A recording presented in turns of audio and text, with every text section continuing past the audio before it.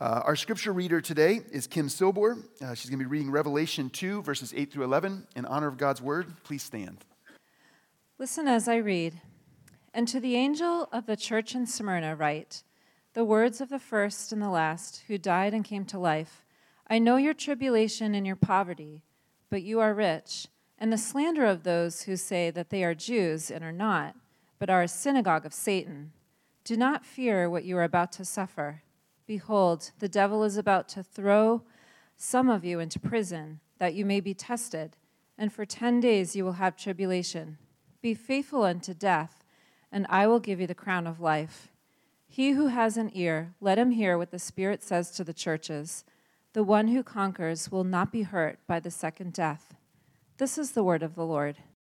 So we are in a series in Revelation, really in Revelation chapter 2. In Revelation chapter 2 and 3, we spent our introductory week in Revelation chapter 1, seeing how it is that the author of this letter, John, sets up these seven letters to seven local churches that existed in the first century.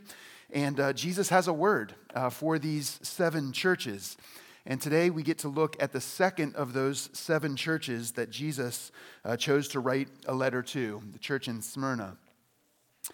As we consider this text, it is quite a fitting moment for us. As we just were talking about Lent, Ash Wednesday, as we were talking about the nation of Ukraine and the people of Russia. If you have not seen some of the statements that have been coming out from Russian pastors calling their people to be faithful to Christ, not faithful to Putin, there is valiant, honorable behavior going on all around in the midst of that, in these hard, difficult situations, in the burdens that we carry in this room. The trials and the struggles that some in this room are navigating right now. Some have been navigating for months. Some have been navigating for years. Some have been navigating for their whole life. As we come to a letter like this, in just these few verses in the middle of Revelation chapter 2, to this church, there is a word for us. There is a word for us in this moment. There's a word for us in the middle of Lent. There's a word for us as our world faces a war. The word for us as our world comes out of 2 years of a global pandemic. And there's a word for you in whatever trial and suffering you're enduring. Jesus has something to say. So we'll just take a quick minute and talk about Smyrna. There's not a ton of information about this place. There is some. It was certainly a city that was around in the first century. And it was a city like in the first letter that we looked at last week, the city of Ephesus. Smyrna is a port city, or was a port city. And that granted it some significant value. A port city had an automatic benefit to their economic situation. And Smyrna was a port city as well. So Ephesus was a significant city last week. Smyrna, significant city this week. But there's a difference in Smyrna versus Ephesus. Unlike the church in Ephesus, the church in Smyrna was small and struggling to survive. If you remember last week when we talked about the church at Ephesus, we recognized that their leaders were like well-known leaders. They had the kinds of leaders who wrote books, and their church had a notable, like a significant footprint in the early church. Not so with the church at Smyrna. They are small and they are struggling. Again, they live in a great spot. What we do know about Smyrna, it was actually a pretty modern city. There's record of it having paved streets, of it having a library, of it having a gymnasium. So some of this is the Greek influence that had flooded that area, and Smyrna benefited from a lot of those modern amenities. And so the city itself was significant. It was a port city. The city itself was not poor. The city itself was not necessarily small, but the church there was. The church there had a lot of challenges that it was trying to navigate. Smyrna also had a Jewish influence. It's part of the historic record of that location. But that historical record is not good news for Christians. Various historians, Polycarp would be one of them, they refer to the Jewish persecution of Christians as being so severe that it led to the martyrdom of Christians. That Christians were actually killed by Jews because of their faith in Jesus. And when we come to this letter and we begin to consider the words in these few verses, Jesus is affirming this reality. Jesus is presenting to us this reality that the historical record reflects. Now, if you remember, in each of these 7 letters, Jesus reaches back into chapter 1. So there's 7 letters scattered over chapter 2 and chapter 3. And for each of the letters, when Jesus starts the letter, he reaches back into chapter 1 and he grabs some little phrase or little idea that he wants to introduce himself to that church with. So he does not use the same introduction for all 7 churches. It's the same Jesus, it's the same Christ, but he introduces himself with intentionality. And for the church in Smyrna, the description that Jesus uses of himself is that he is the first and the last, the one who died and came to life. And so as Jesus writes a letter, a relatively short letter, to this church in a cool place, but a small church, a struggling church, the way that Jesus wants to introduce himself is he's the one who died and came to life. He wants to start right off with a clear declaration of what he has overcome. And so as he's getting ready to talk to them about what they're navigating, he wants the description of himself for this church to be rooted in what he's already done. He's the one who came, and he lived, but he died. That's not the end of the story. He rose again. He came to life. He faced death, and he conquered death. You know, throughout the book of Revelation, there is this word that's used quite a few times. And it's the Greek word, the word Nike from the shoe brand. And that's a Greek word that means victory. And that word is littered throughout the book of Revelation. It's this constant reminder that this story of the world that God is telling, is a story of victory. It's a story of conquering. And as Jesus starts this letter to this little church, he basically says, hey, I'm writing to you as the one who conquered. I'm writing to you as the one who died and then conquered death. I came back from that. And it's like it's the foundation, it's the backdrop for everything else he wants to say to them as this church faces hard things. Jesus is reminding them of his credibility as he calls them to courage. Just a quick second on what is courage? You know, sometimes maybe a default thought with courage is something that actually lends itself to this idea of the absence of fear.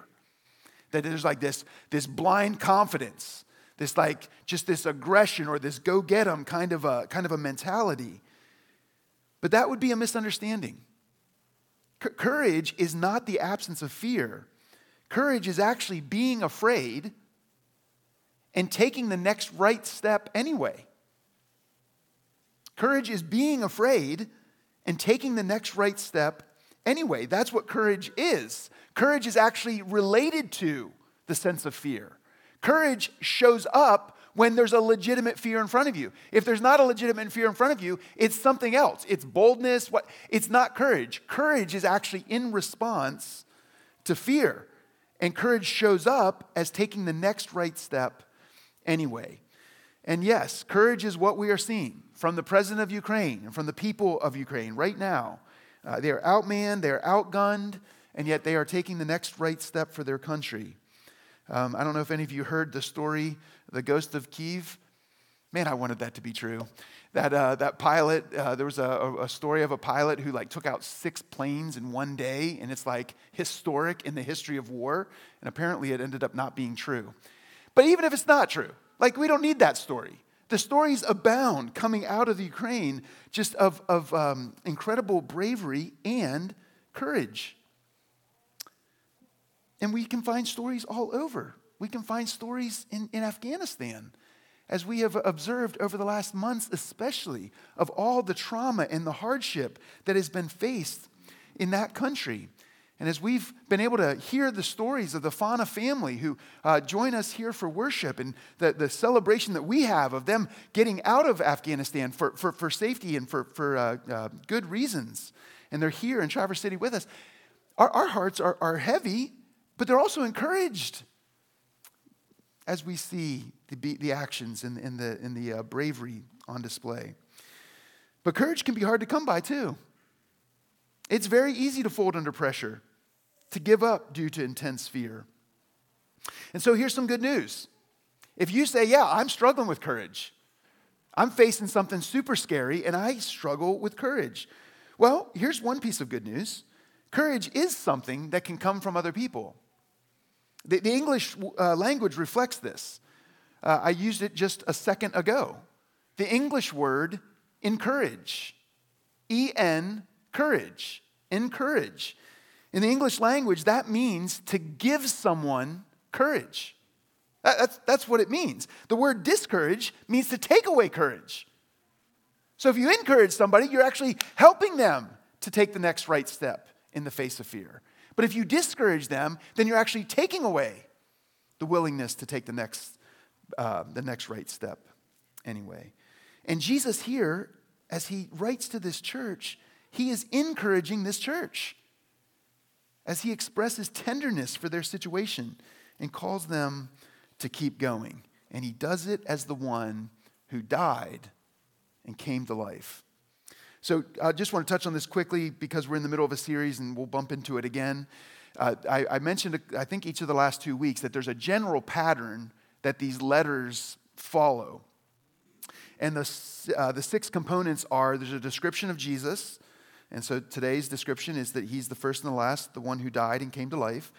There's a commendation and encouragement. There's a confrontation.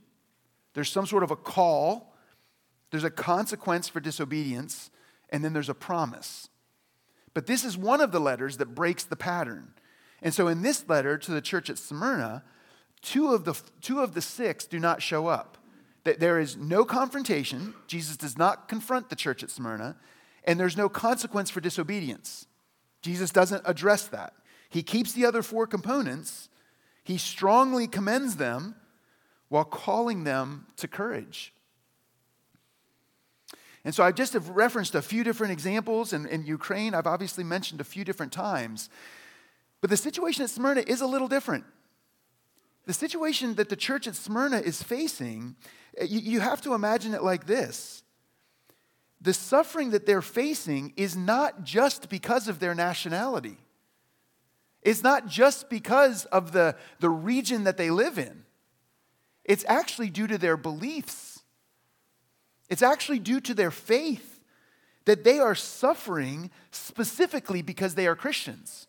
Right now, the entire nation of Ukraine is feeling the effects of a terrible leader in Russia. In Smyrna's case, in the church of Smyrna, they are suffering. Their neighbor is just, whistling to work.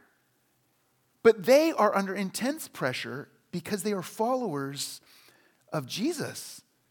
They were facing danger that most of their neighbors were not facing because of their beliefs.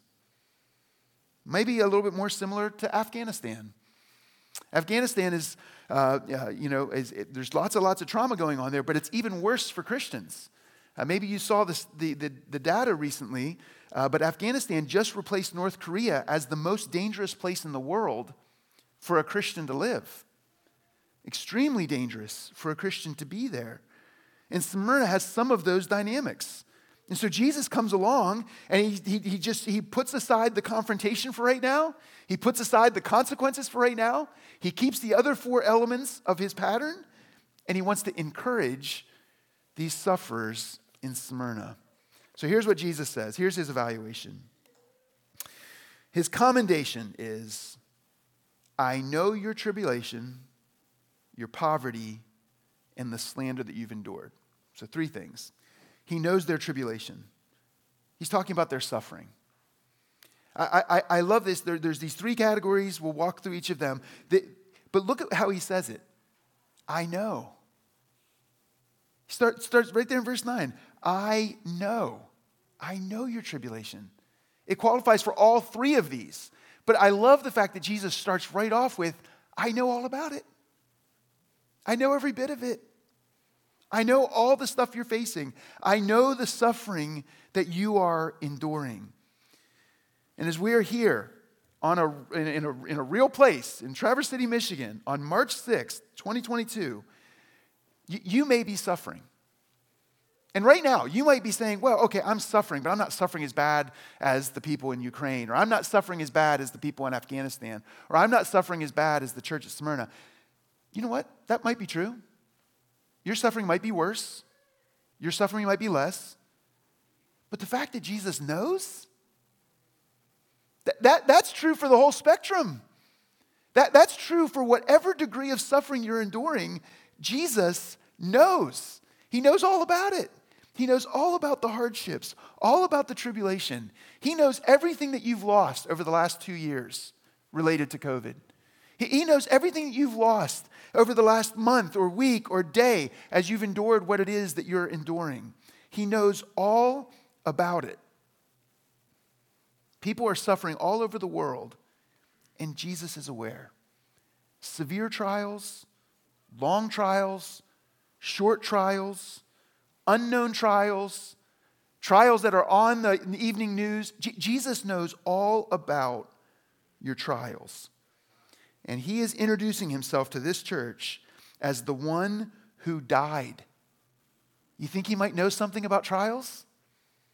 You think he might be able to relate to you in regard to your trials? The writer of Hebrews gives us this indication. It says that this high priest, Jesus, he's actually able to sympathize with us in ways that would blow our minds. So sometimes, Jesus is God in the flesh. We're not Jesus. Jesus is not us. He's the 100% God, 100% man, unique in all of history. That all of those things are true. But you would be blown away by how much Jesus can relate to you. The Bible wants you to feel that. The Bible wants you to know that. Jesus knows. He knows something about tribulation. He knows what it's like to feel physical pain. He knows what it's like to be betrayed by his friends. He knows what it's like to die. He knows about tribulation. Jesus also knows what it's like to not have his prayers answered. Jesus prayed in the garden, could you take this cup from me? He submitted himself and said, not my will, but yours, but could you do it different? And the answer was no. This is the way. Maybe you are in that situation.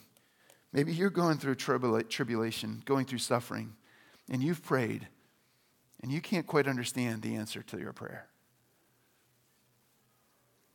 You have good company. Don't you think that the church at Smyrna prayed?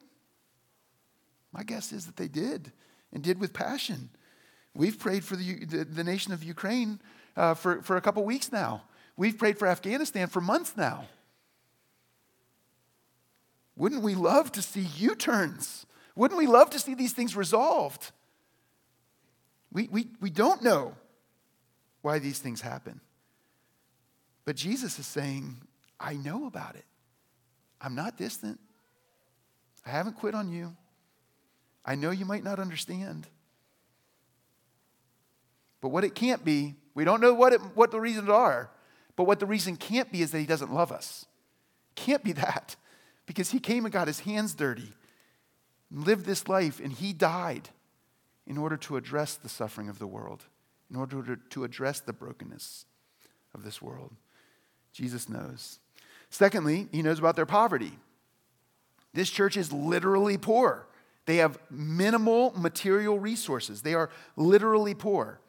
And so whatever dynamics were at play with trade in their city, whatever dynamics were at play with their ability to make money in that location, whether it was because of their faith or just because of the nature of the congregation that they had, that church was poor. And then Jesus drops a bomb in the parentheses. There's no parentheses in the original Greek, but there's parentheses probably in your Bible. And this is what Jesus says, but you are rich. What? Have you ever been poor? Have you ever been to the place where it's like you don't know where the money's going to come from to pay the bill? How you're going to buy the diapers or how you're going to pay the mortgage? This church is suffering financially, and yet Jesus whispers in their ear, but you are rich. Now, why does Jesus say that? Well, Jesus does not elaborate here. He doesn't elaborate here, but we can put the pieces together. We can recognize that throughout the entire Bible, especially throughout the New Testament, we are invited to see with Jesus' eyes. There's a verse that we looked at last year as a church family in Romans chapter 8. In verse 28, there's this language that can leave us sometimes a little frustrated. But it's where God invites us into this reality that he is working all things together for our good, for those who love him. All things are being worked together. God is at work in the world in a way to where all things are working together for good. That is basically saying, hey friend, would you be willing to look at this from Jesus' perspective? Hey friend, would you be willing to consider that maybe this is not the only way to understand the story? That your bank account might be really, really low. You might not have a bank account. You might be in debt. You might have nothing materially. But Jesus is talking to his people, and he says to them, you are rich. In other words, they're rich in the only way that really matters. Jesus knows all about loss. Jesus lost everything. You know how Paul puts it in one of his letters to the church at Corinth? He says, he who was rich, Jesus, eternally rich, became poor. He left all of those riches in heaven, and he became poor so that we could become rich in the only way that matters. Jesus became poor to rescue us out of our ultimate poverty, our poverty of sin and separation from God. And as Jesus looks at this church, he recognizes that the poverty is real, that the poorness is real, that their lack of resources is real. But in his grace, he says, don't forget though, like you're rich in the fundamental way. You're rich in the way that really matters. You're rich in the eternal way. And so if you're a follower of Jesus and you see the world from this perspective, you recognize what Jesus has done for you, what he has won for you, then it will change your view of the world and it will change your view of money. You don't have to be controlled by money. You don't have to be controlled by needing more, and you don't have to be controlled by being afraid of it. You can actually see money as a resource, as green pieces of paper. They're a good gift from God. They're necessary to navigate the world, but you can hold your hands open because God's changed your perspective on what having money means. That you actually recognize that you're rich in the only way that matters. That does not mean that you don't suffer if you're poor. Jesus is talking to them about that suffering. Jesus is aware of that suffering. He's just saying it's not the only way to understand the story. That's a legitimate thing to bring before God. It's a legitimate thing for us to care for each other and to meet each other's needs. The Bible invites us into that. He's just saying, do you have something underneath your net worth? Do you have something underneath what your bank account says? And Jesus is like, I'm telling you, you do. You're rich, and you're rich in the only way that matters. Not negating the difficulty of being poor.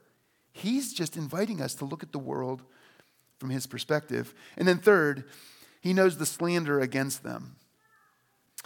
And you know that old rhyme, sticks and stones may break my bones, but names will never hurt me. And we know how untrue that phrase is. We know that it's often words that hurt far more than the physical pains. And Jesus here in this third category is referring to words. And it's a helpful addition because it does clarify the fact that in that first category, the tribulations, he is talking about physical suffering. He is talking about real actions, violence against them. Here he's talking about words against them. And it appears that this church has lost their reputation. And Jesus knows that they've lost their reputation. They're being slandered. Now, we don't know who's actively doing the slandering necessarily. It could be from the Jews. It could be from their neighbors. It could be from the government. Not sure, but they're getting talked about in unfair ways. What we do know is the origin. That it is the Jewish people who are the origin of the slander. That it's coming from these Jews that are in their city. As I mentioned a few moments ago, the historical record shows that the Jewish oppression of Christians was severe in certain places, and it was severe here. And they're in a synagogue, apparently just down the street from them. Now, if you're familiar with this text, you might know that throughout church history, it has been used in anti-Semitic ways. It's been used in ways that have been violent and unfair to the Jewish people because of the way it talks about the synagogue of Satan. And I'm not going to take a ton of time to address this, but listen, if you need me to say it, Jesus is not anti-Semitic. John, who wrote Revelation, is not anti-Semitic. They are both Jews. And they have a heart for the Jewish people. If you keep reading, what you find out is they're not even Jews, according to Jesus. In other words, they're not being faithful to anything about being Jewish. The message of the New Testament is that the Messiah that the Jewish people were waiting for has actually shown up. He's actually present. Jesus is with them, and they're missing him. And the Jewish leaders actually go so far as killing him and then killing his followers. And so when Jesus talks about this situation, he's like, I know it's the Jewish people from that synagogue down the road that are doing this, that they're the origin, but they're not even Jews. They're not being faithful to anything that the Jewish people have been faithful to. And their synagogue, whether intentionally or unintentionally, is doing the work of Satan here. They are leading to the persecution and the harm against God's people. So there's probably more I could say, but I'm going to leave it there. The point of this third category, slander, is that the loss of your reputation is no small thing. The loss of your reputation is something that hurts. It is right for you to lament it. I have been down this road, maybe you've been down this road, where you have not just in private, but maybe in public ways, have had things said about you that are not true, that are not fair. But the invitation here is, again, very similar to the way that Jesus is talking about poverty. It's inviting you into seeing the world from his perspective. That what Jesus has to say about you is more important than what anyone else could ever say about you. And the way that he thinks about his people, the way that he guards his people and carries his people and protects his people, invites us to say this: I can trust God with my reputation. Because what Jesus has to say about me is that I am his, that he knows my name, that I've been welcomed into the family, that he smiles upon me, that he looks upon me as he looks upon Christ. And he says, welcome.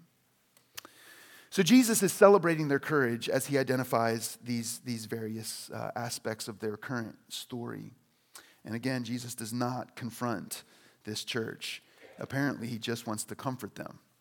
But he's not done. He does have a call. He does give them some instruction. And this is what he says as he closes out this little letter. He says, do not fear, be faithful unto death. So there in verse 10, do not fear. Do not fear. Boy, they have demonstrated faithfulness. They've demonstrated courage. I know none of us want to hear this, but it is going to get worse. Verse 10 says, do not fear what you are about to suffer. And sometimes we feel like I am at the limit here. Surely this is the bottom. Surely this is the bottom of the barrel. And yet, a group of people that Jesus has just comforted, a group of people that Jesus says, I know every angle of this. He says, do not fear what you are about to suffer. It's actually going to get worse. He reveals that the devil is involved in these persecutions. The devil is about to throw some of you into prison. Now, I think it's right to consider here or to recognize that the devil himself is not going to come and grab them by the hand and throw them in jail. That what Jesus is saying is that Satan is at work in the world in ways in which he is using human resources, sometimes by their knowledge, sometimes not to their knowledge. But that Satan is at work in the world and he is trying to thwart God's work. And Satan, the devil, is going to be involved in the persecutions that this church is about to face.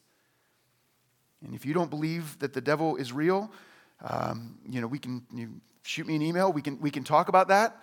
The Bible is under a constant assumption that the devil is real. That spiritual forces are what the real story actually is. The Apostle Paul at one point says the battle isn't against flesh and blood. It's actually in the spiritual realm. It's a real deal. And Jesus, as he talks to this church and he says it's going to get worse, he's like, in a sense, he's saying, remember, you have an enemy who walks around like a lion seeking who he can devour. Jesus is saying, don't forget that this is a spiritual battle too. It's not just about prison bars. It's a spiritual battle. And then Jesus calls it a test. And this is hard to hear, but it's actually, there's something comforting here. Jesus says that it's a test, and it's like a test, like that gold, as gold gets tested. When gold gets tested, what happens is that gold is getting purified, that gold is being made beautiful, that it goes through all the heat of, in that sense, goes through the trial to come out on the other end in better shape, more beautiful, more pure. And Jesus is saying to this church, I know what you're facing, and I know how hard it's been. You don't know what's around the next corner, but it's worse. And guess what God's going to do with it? He's going to treat it like he's going to let it purify you. He's actually going to let it make you purer and more beautiful. He's going to use it for your good. I vote for something else. Do you vote for something else? Yeah, I know, we all do. But Jesus says, no, this is the way. This is the way. And God in his grace allows these sufferings that Satan is at work in, right? I mean, look, Satan is in work here. Satan is the one who says he's going to throw him in prison. And yet Jesus says it's going to work out to actually purify you. It's actually going to work out to make you more beautiful. Then he has some good news. It's going to be brief. He uses a term that I think it's right to consider this as figurative. It's referencing back to a passage in an Old Testament book called Daniel. But he says, and for 10 days, you will have tribulation. I think that's figurative. But the figurative idea is it's not that long. It's brief. A friend of mine tweeted this: suffering has an end date. Joy doesn't. But brief doesn't mean easy. And what you find out here is that the persecution, it might be brief, but for some of them, it's going to be brief for a shocking reason. It's going to be brief because some of them are going to die. And Jesus is making it as clear as possible. In a book full of imagery, full of symbolism, Jesus is making sure they hear him. He means real physical death. That this persecution, this suffering that they're going to go through, it is going to result in some of them dying. So Jesus is telling them they actually need more courage. They actually need more courage. Jesus is celebrating the courage he sees, and he's calling them to remain courageous. And remember, courage is not the absence of fear. It's being afraid and taking the next right step anyway. So Jesus says to this church, more is coming. I want you to remain courageous. Jesus knows something, though. Left to themselves, left to ourselves, courage is pretty limited. Maybe you can stand up to physical violence. Maybe you can stand up to financial strain. Maybe you can stand up to verbal abuse. But what about the ultimate enemy? What about the ultimate trial? The trial of death. Even if you say, well, I don't have to worry about that. I want to die with honor so that my family respects me and that my community respects me. Well, guess what? That's a fine thing. But even they will forget you. What about you? How are you going to handle the ultimate trial of death? What about your soul? You need more than just to stand firm or hang in there. Look at how Jesus encourages them. A great and rich promise. And here it is. You will not be hurt by the second death. How good a news is that? I mean, look at verse 10. He says, do not fear what you're about to suffer. Behold, the devil is about to throw some of you into prison that you may be tested. And for 10 days you will have tribulation. Be faithful unto death, and I will give you the crown of life.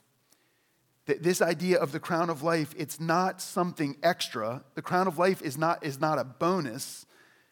The construction in the Greek here is very, very clear that the crown of life is life. That the crown of life is the eternal life. That's what Jesus is saying to them. Be faithful unto death, and I will give you eternal life.